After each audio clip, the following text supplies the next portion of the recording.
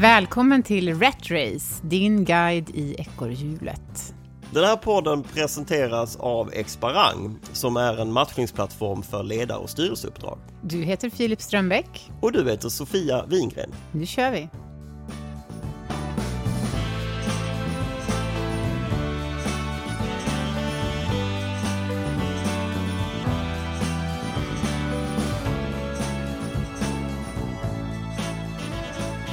Tjena Filip!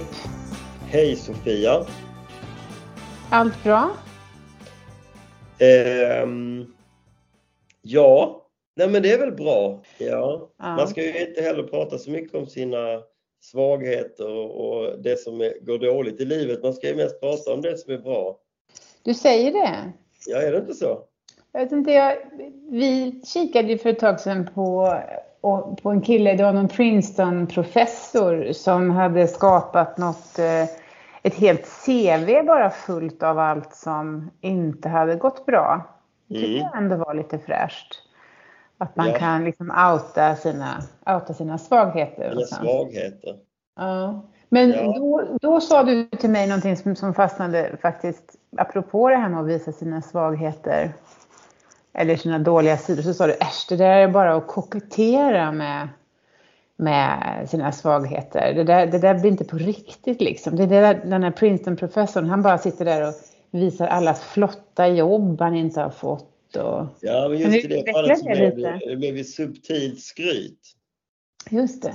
Det blev ju. Ja. Jag kommer inte ihåg CV:t du har det där, men det var ju liksom så här grejer som han då inte hade fått i sin karriär, och det var ju helt omöjliga grejer som han inte hade fått. Det var ju typ Nobelpriset och sånt. Men är det också då subtilt skryt egentligen när man liksom i en jobbintervju talar om att man har fått sparken från olika vd på Swedbank till exempel. Är det också någon slags skryt då kanske? Nej, det behöver det väl inte vara per se, tänker jag. Det kan ju vara ett fiasko också såklart, men det är någonting med riktiga misslyckanden, riktiga saker som påvisar att du faktiskt inte är perfekt. Det är väl det som jag är ute efter. Och den här professorns CV, jag får ju ingen känsla i det CV:t för vad det är som gör honom sårbar eller icke perfekt. Jag får ju bara en känsla för att det är en väldigt prestigefyllda grejer som han nästan har varit aktuell för, men som han inte lyckades få. Jag vill ju förstå i min egenskap som rekryterare eller sådär, då vill jag ju bli trygg i vad det är med dig, Sofia, som jag kommer behöva vara beredd på. Vad är liksom dina svagheter? Vad är du inte så bra på? Och det får man inte alls i ett sånt där misslyckande skryt-CV. Förstår du vad jag menar? Ja, jag förstår vad du menar. Och så vill du bedöma om de svagheterna på något vis, kan du leva med dem? Eller, kan jag leva med eller de är de liksom är de så dålig fit till just det här jobbet att det inte går tyvärr? Just det där jobbet blir det klurigt med de svagheterna. Med ett annat jobb så funkar det alldeles utmärkt. Alltså något sånt. Ja. Vem ska vi berätta vem vi ska prata med, Filip? Vi ska prata med Arnaud. Ja. Det är ungefär så långt jag kan om hans namn. Du får säga resten. Det är ju lite sensitivt namn. Vi ska prata med Arnaud Hanneville Wedholm, som har skrivit boken How Hard Can It Be? Vad spännande. Welcome to Rat Race, Arnaud. Thanks, Sophia, and thanks, Philip, for having me today. Great having you here. Yeah, I'm super excited. Yeah. You are getting famous, at least on social media, for your book, How Hard Can It Be? And in that book, you talk about one of your big sort of life events, which happens to be a big failure. Right. We would like to talk to you about that today. What was it that failed? Well, I think what failed actually is living up to the expectations that we had set to ourselves as company founders.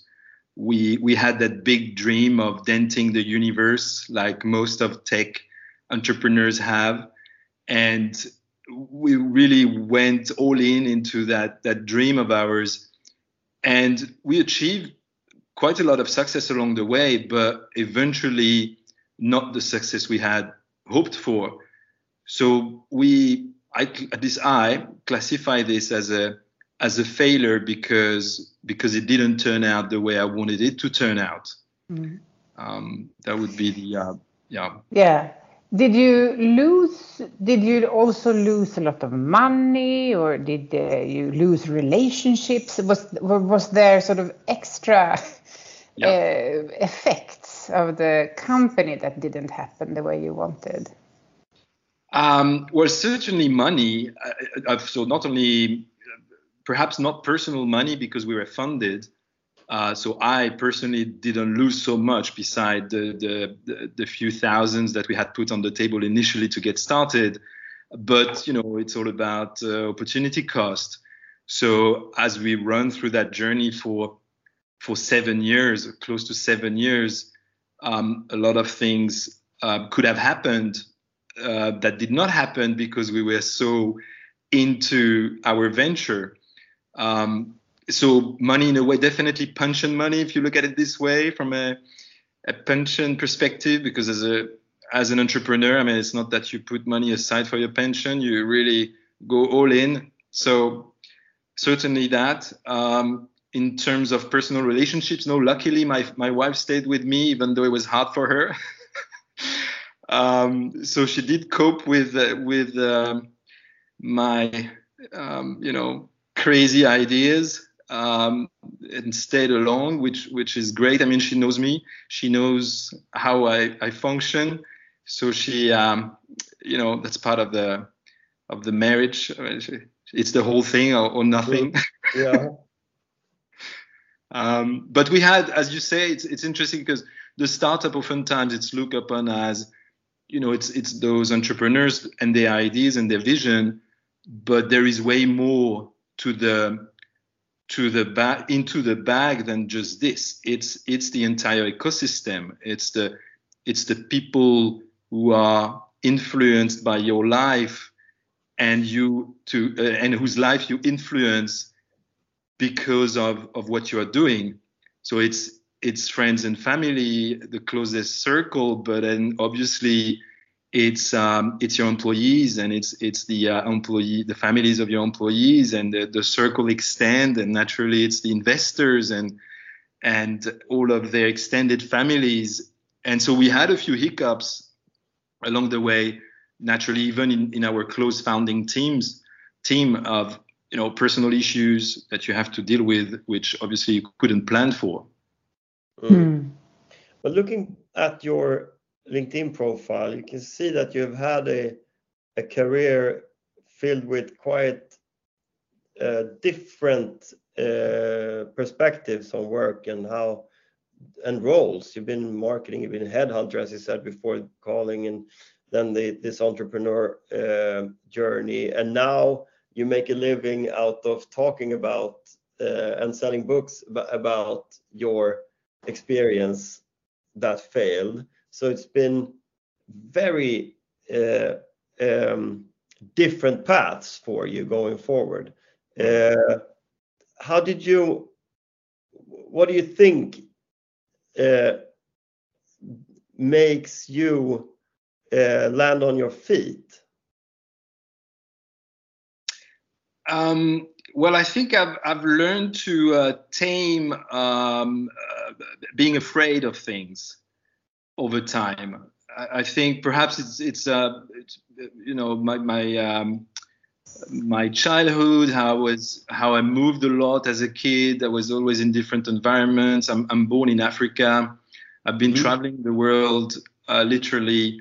So although I'm French by DNA, as far as I know at least, I've been all over the place, and as a result, I've always had to adapt to a new environment, a new situation, a new context, a new country, a new set of values. And as a result, I guess it has made me more adaptable, perhaps, to new experiences. And then in terms of the positions I've had, being French, in France, it's not the same as in Sweden or any other more open, markets. In a way, in France, it's very traditional still. I mean, it's a long time I've left France, but back then I already had a typical background, because after my BA, I decided to work, which is when I became a headhunter. And then I worked and eventually decided to go back to studying, but it's not the typical curriculum in the French norm. And so already then I was a bit different. So I've pursued being different by design, trying to, do things and leverage. Eventually I think it comes down to, I've embraced now, you only live once. And I don't want to live a life that is not the life I want to live. So I'd rather try things, even if, they may not be in line with the perception that people are casting on you and the things that you believe others want to see you do, but rather really focusing on what you want to do, because ultimately it's your own decision, right? I mean, you decide. So that would be certainly true for me. Did it take a long time for you between the team of founders closing down the business and realizing it was over? Was it a long time between that point and you starting to write a book and starting to make a thing out of the failure? Yeah, that's a good question. Actually, as we came out of the journey, which lasted close to 7 years, of course, you see, I talk about there's this saying that you hear the fat lady sings, this idea of it's coming to an end.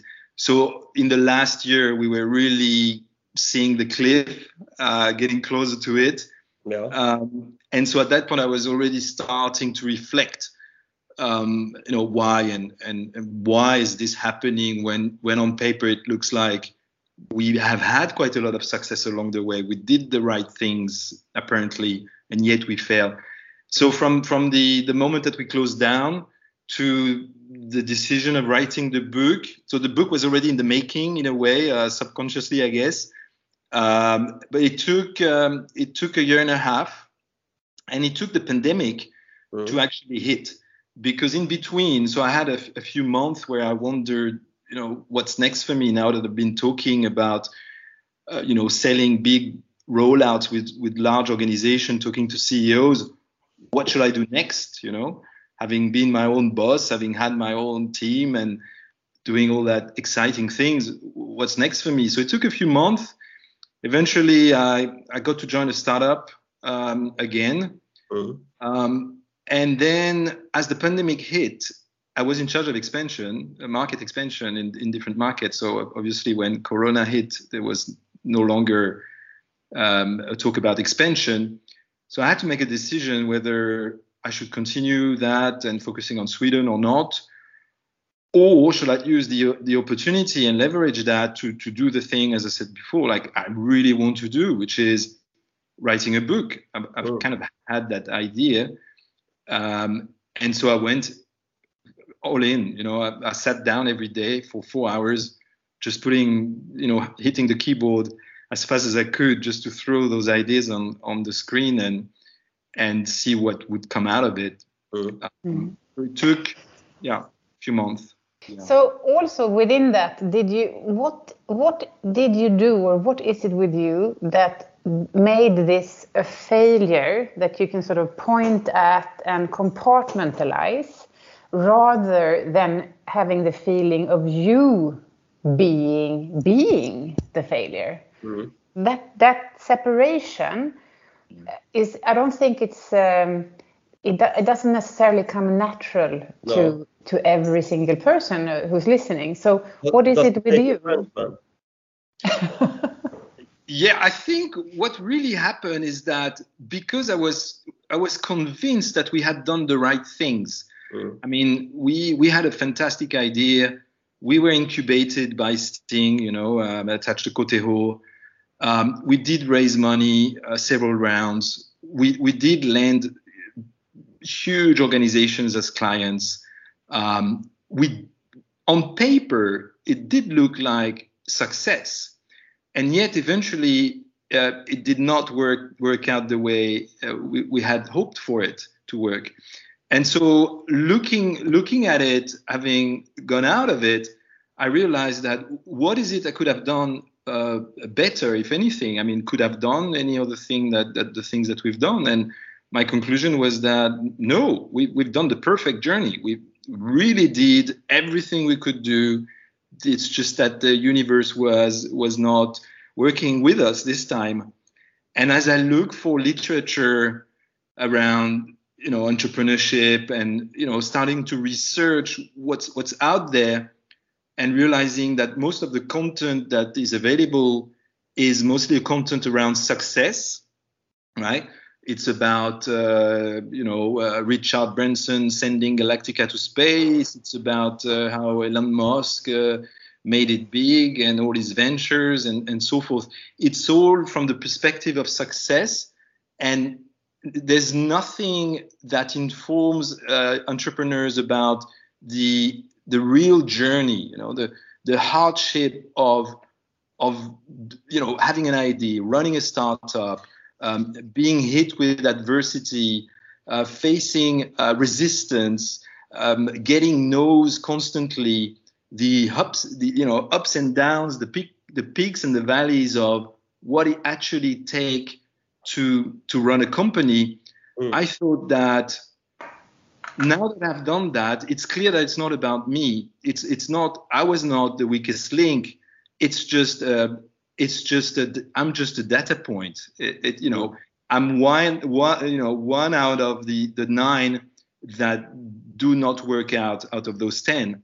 And so, accepting that I was not the lucky one in that instance, I could provide that evidence to others so that now they understand too that it's okay to fail. It's really okay because it's part of it. You can't always succeed. I love this sentence. If you were succeeding, if you were constantly succeeding and always you, then, well, we have a problem because the universe doesn't just work with you succeeding. Some people have to fail. Some people have to succeed. I mean, it's physics. So with that in mind, I thought, well, it's normal. It's okay. I grant that and I move on.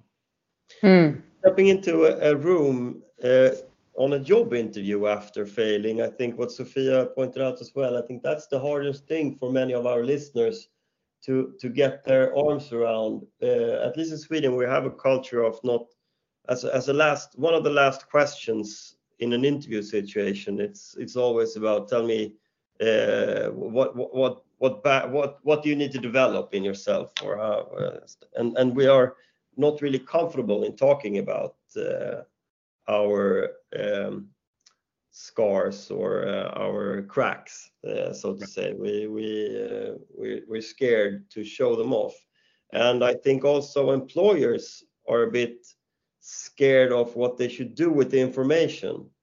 If they get informed that, okay, this person here, Arnaud, is apparently not flawless. He has failed. His last company didn't work out, and maybe someone got sacked or whatever it is. Yeah. What's your opinion on in a recruitment situation, how to handle failure? Yeah. Oh, I'm using it as an advantage. I mean, it's like a joker. It's the fantastic card to be able to, people want authenticity. Yeah. you know, if you hide something, or if you don't show up as the person that you are, eventually it shines through.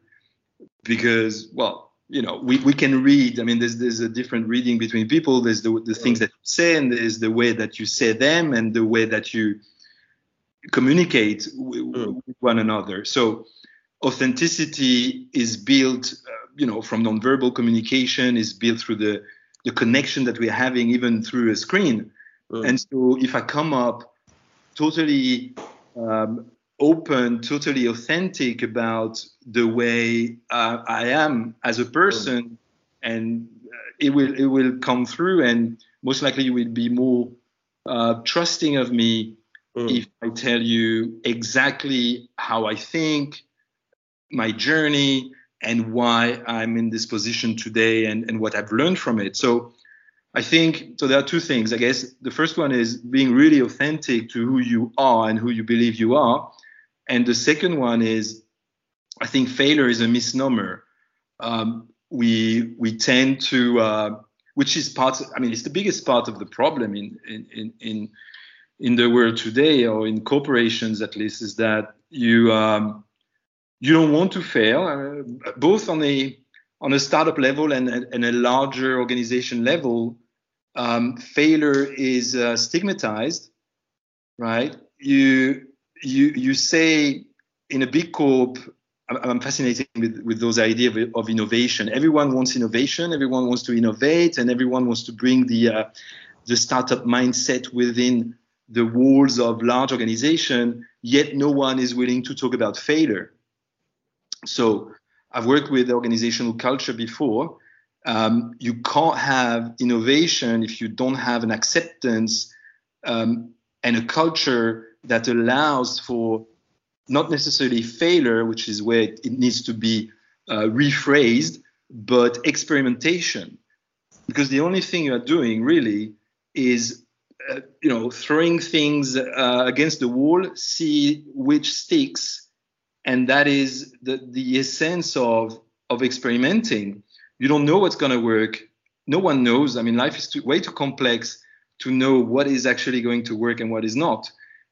So the only way is to understand and to accept the fact that most of the things that you will try will not work. And that's a fact. And then capitalize on those that do work, and have the discussion when they do not work, whether it's in a startup environment or in an organization.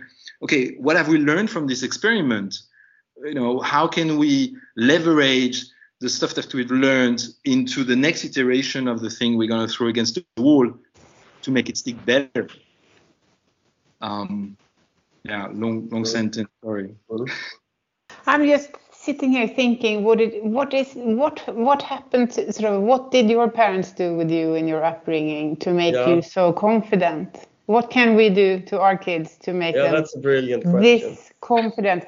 Like when I asked you how you made failure be something over there, that you had been part of it and everything, but you didn't put it inside, you didn't internalize it. What is it? What happened to you, or what did your parents do to you that made you be this, or have you just inherited the personality from your parents? No, I think I've really worked on it hard, because I'm not, by default, I'm not over self-confidence at all. In fact, probably the reverse. I'm always questioning myself. I'm always, or perhaps less now, but I've always questioned whether, others, that's something I touch upon in the book. You always have the belief that the others know more than you do. They're smarter than you do. They have better knowledge. They have had better careers. They have had better conditions. But all that is just a made-up narrative in your head. In fact, we all have all we need and more to drive the kind of lives that we want to have. It's just a matter of really understanding who you are and living that one life of yours. So the confidence, that's also something I talk a lot these days. The confidence I got which sounds backwards, because you would assume that you gain confidence as you are hyper successful, right? That if you are a CEO or whatever, you have the power that comes with it, and you've achieved so much that that has built your confidence along the way. In my case, it is the failure aspect that has built my confidence, because I know that I've done everything I could to make it work, and that if I did not, it's because of some other reason, which I couldn't have influence in the first place. It's like the Stephen Covey, circle of influence. So there is a lot to say. I've become a little bit philosophical, or looking at the purpose of your own life. I mean, I've been researching a lot on, free will and all those aspects, whether, trying really to live the life that you're here. I think you're really here for a reason. One of the interesting things is that we don't inherit the models and the constructs with which we live our lives, right? You function based on the belief systems that have been imposed upon you by your family, your relatives, the context, the environment in which you live.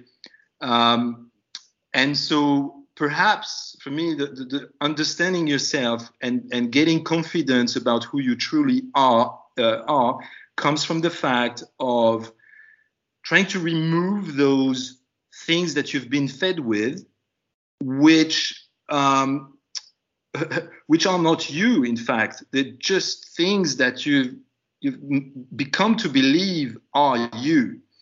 So it's more a question of, instead of adding things to your life, it's removing things from it. Understanding there's this analogy of peeling the onion, the understanding that by removing, the beliefs that you have inherited, you truly understand who you are and what you're meant to be doing. And so if you fail, I think it's okay. Eventually, again, you gain more from failing than you do from succeeding. I mean, we all know that, right? You acquire, you get the lessons from the adversity that you live through, rather than the successes. Otherwise, it's just pure ego feeding. The tap on the shoulder and the applause, as opposed to getting the lessons from being hit by adversity or difficulties, which allow you to become a better person. That's, personal development in a nutshell, right? Great. Thank you. Thank you very much for those words. Thank you for sharing, Arnaud. Thank you. Ja du, jäklar vilket härligt självförtroende tycker jag. Ja, verkligen. Underbart att kunna vara sån på något vis. Ja. Det tänkte jag på. Ja, det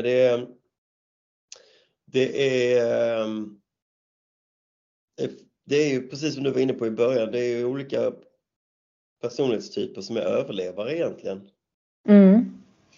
Och att använda ett misslyckande till sin fördel kräver ju att man ser på sitt misslyckande precis så som Arnaud säger. Inte mitt fel, utan det var omständigheterna som gjorde det här. Jag gjorde mitt bästa. Ja. Och att på något vis att göra sitt bästa, det var gott nog dessutom. Det var på något vis, det var inte heller så att han gjorde för lite, utan han gjorde sitt bästa och det räckte. Men det var ändå omständigheterna som inte stämde. Fantastisk inställning tycker jag. Så det tycker jag vi får ta med oss därifrån. Jag skrev upp ett par grejer där. Jag var bara en data point. Ja, I was just a data point. Ja, att liksom om inte, det finns de datapunkterna som någonsin leder till i alla kurvor och allting, så finns det de som gör succé.